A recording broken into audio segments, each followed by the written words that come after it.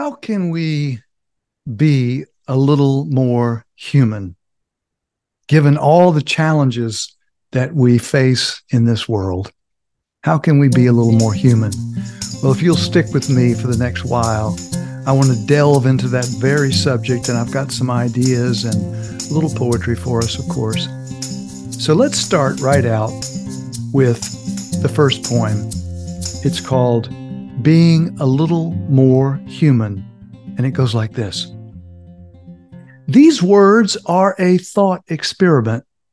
If someone were to ask you to practice being a human being, what would you actually do? One, maybe find a delicious apple pie, then cut your slices a little bigger. Two, attend a banquet and eat too long and too much. Three, do whatever is the easiest, most expedient thing again and again. Four, avert your eyes from a hurting person's gaze. Five, slip out of the hospital doors before the difficulties arrive. Six, stay quiet. Stay quiet. Let that mean, loud person think that you agree. Seven, believe that story. Purchase all that happiness promised in the ads. And eight, when triggered by fear, let your lizard brain loose to strike out, to run, or freeze. Or perhaps you would act a little different when asked to practice this art of being human. Remember, this is a poem thought experiment. So let's think about this. One, maybe most times you would cut the pieces of pie that were more fair. Two, maybe you'd eat the good banquet food, yes, but only until full, wanting others to have some too. Three, perhaps you would do the hard thing at times because it's fun. It might help a little. And besides, you like the afterglow. Four, or you might give $1 to that person who stares blankly in space. Five, or hold the hand of the dying, maybe kiss her forehead. Six, and to that mean, vexatious person, maybe you'd clear your throat, smile, say, well, yes, and there is this too. Seven, you might even find a friend and grow your grateful heart for free. Eight, and when fear triggers, maybe you'll breathe deep, get out of harm's way, grab your lizard brain calming toolkit, and do the best you can. So here's the thing about being human. We are story-based animals. We become ourselves through stories. It's the narrative pickle juice in which we marinate. We might not have direct effect on the juice of our big old social pickling project, but we can control our own little pickle jar, its juice. If we practice, we can get a little more calm when triggered. We can grow a little more quiet and wise within ourselves, with others, and the great other. We can be more helpful and kind, walk each other home, pickle ourselves daily any way we want. Well, I realize that we have jumped right into the poetically deep end of the pool. That poem, Being a Little More Human, is a poem that I wrote a little bit earlier this year in thinking about all of these questions that are coming up constantly in our political lives, our social lives, and of course, particularly in with the great social questions and political questions around the Earth's ecology. Um, and, if you are listening to this, of course, you know that this is the Poetry, Passion, and Pleasure podcast, where poems are celebrated in both traditional and non-traditional ways. And I thought to myself, with this business of being human and how can we be more human? And of course, this little poem speaks to that. I thought there's a lot at stake. And what's at stake are kind of three things. One, we don't have to only be pickled by our mainstream culture. That's hugely impactful, of course. And we kid ourselves if we think different, if we think that we're not affected by this huge mainstream cultural story, this pickle juice, this narrative that's coming at us every day in many, many thousands of ways, actually. So, two, we don't only have to be pickled by our mainstream culture, no matter how strong it is. Two, we can fill our own personal and community pickle jar, with our own chosen juice.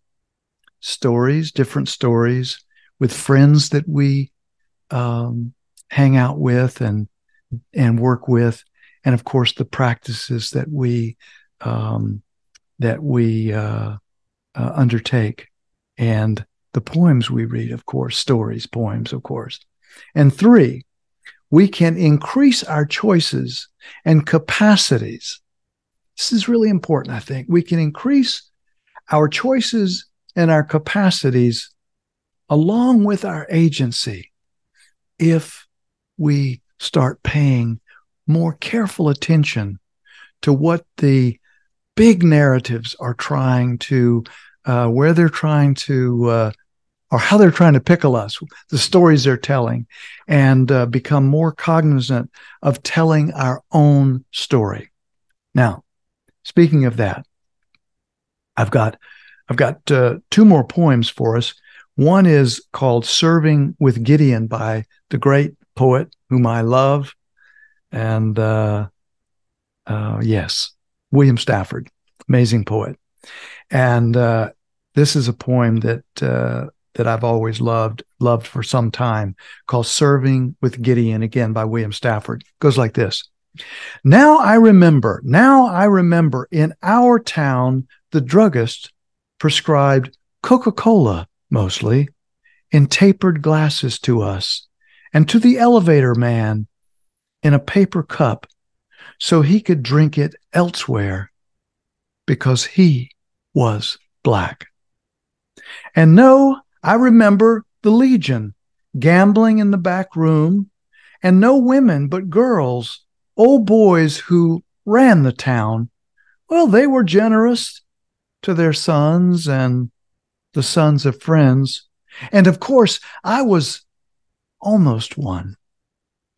I remember winter light closing its great blue fist slowly eastward along the street, and the dark then, deep as war, arced over a radio show called The 30s in the great old USA. Look down, stars, look down, stars. I was almost one of the boys. My mother was folding her handkerchief. The library seethed and sparked. Right and wrong arced. And carefully, I walked with my cup toward the elevator man. Look down, stars. Look down, stars. I was almost one of the boys. My mother was folding her handkerchief. The library seethed and sparked. Right and wrong arced. And carefully, I walked with my cup toward the elevator man. What are the costs of being human, and what are the costs of not? Well, in this poem by William Stafford, we see that sometimes the cost of being human is to be an outcast with others who do not hold the same values. Sometimes to be human, to be kind to others, is to be somewhat of an outcast in certain tribes. So there is a cost of being human. But what is the cost of not being human? Well, there are many who have written about this, but I think our heart, maybe even our soul, is slowly crushed day by day as we let human values go and not follow them and not honor them. The human value to love and be connected to each other, of course, and the human value to love and be connected to the natural world. That's something that I've thought a lot about and have spoken a lot about on this podcast, because there is a cost. If we are to be human, it's to understand that we are connected to each other and that we need to be kind to one another. And to be human is to remember ourselves. Remember that we are connected to the natural world. We are the natural world. And if we don't honor that, we are seeing all of the challenges that we are, in fact, seeing in the world. Now, I wanted to also, this last poem for our for this edition of the podcast is a poem by Joy Harjo, who is an amazing poem, Native American, and she speaks about many Native American issues and other just good old poetic American issues as well. And this poem is called It's Raining in Honolulu, again by Joy Harjo. It goes like this. Remember our theme. What does it mean to be a human being? How can we become more human? How can we do that? What are the costs? What are the costs of not being more human? The poem goes like this. There is a small mist at the brow of the mountain. There is a small mist at the brow of the mountain. Each leaf of flower of taro, tree and bush shivers with ecstasy. And the rain songs of all the flowering ones who have called for the rain can be found there, flourishing beneath the currents of singing. Rain opens us like flowers or earth that has been thirsty for more than a season. We stop all our talking. We quit thinking or blowing sacks to drink the mystery. We listen to the breathing beneath our breathing. We listen to the breathing beneath our breathing. This is how the rain became rain, how we became human. The wetness saturates everything, including the perpetrators of the second overthrow. We will plant songs where there were curses. We will plant songs where there were curses. The poet says in these last lines again, we listen to the breathing beneath our breathing. This is how the rain became rain, how we became human. The wetness saturates everything, including the perpetrators of the second overthrow. We will plant songs where there were curses. We will plant songs where there were curses. How's that for a wonderfully radical poem for our personal pickle jar? For the juice that we can purposely and intentionally select for ourselves.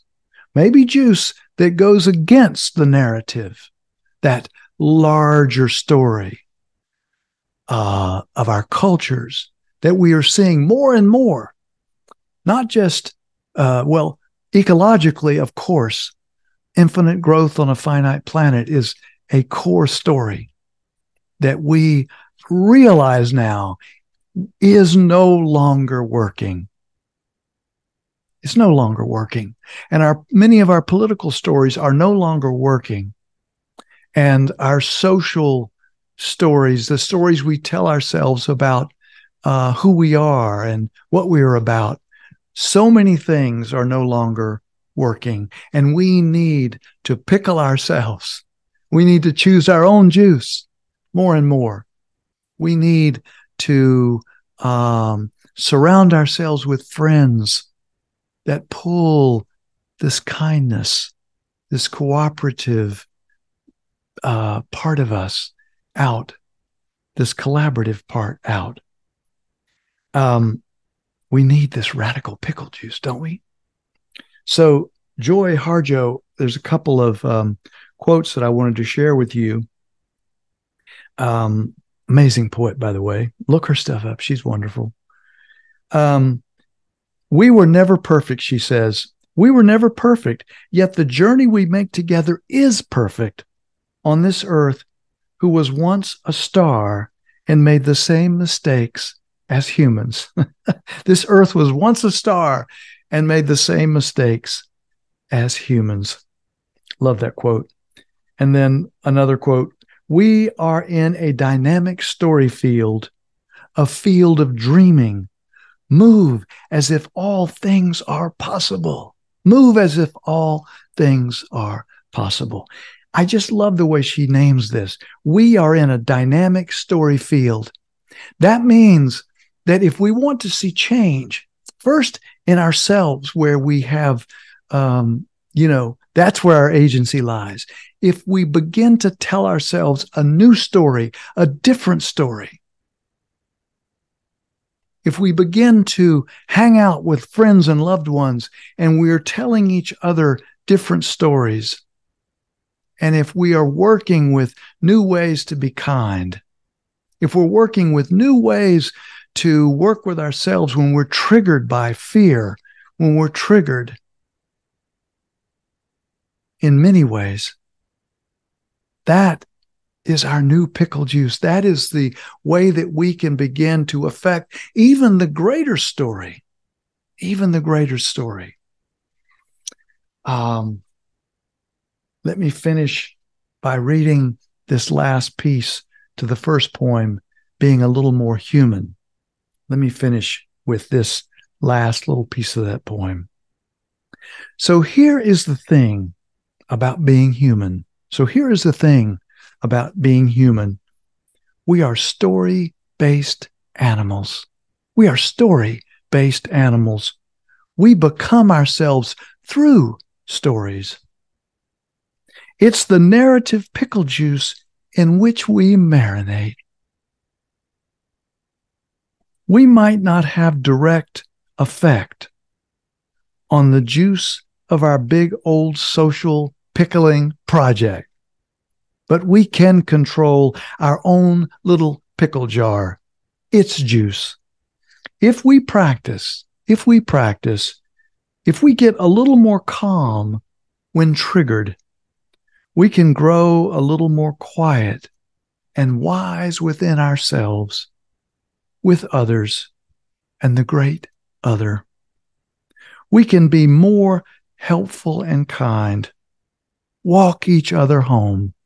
Walk each other home. Pickle ourselves daily any way we want. Any way we want.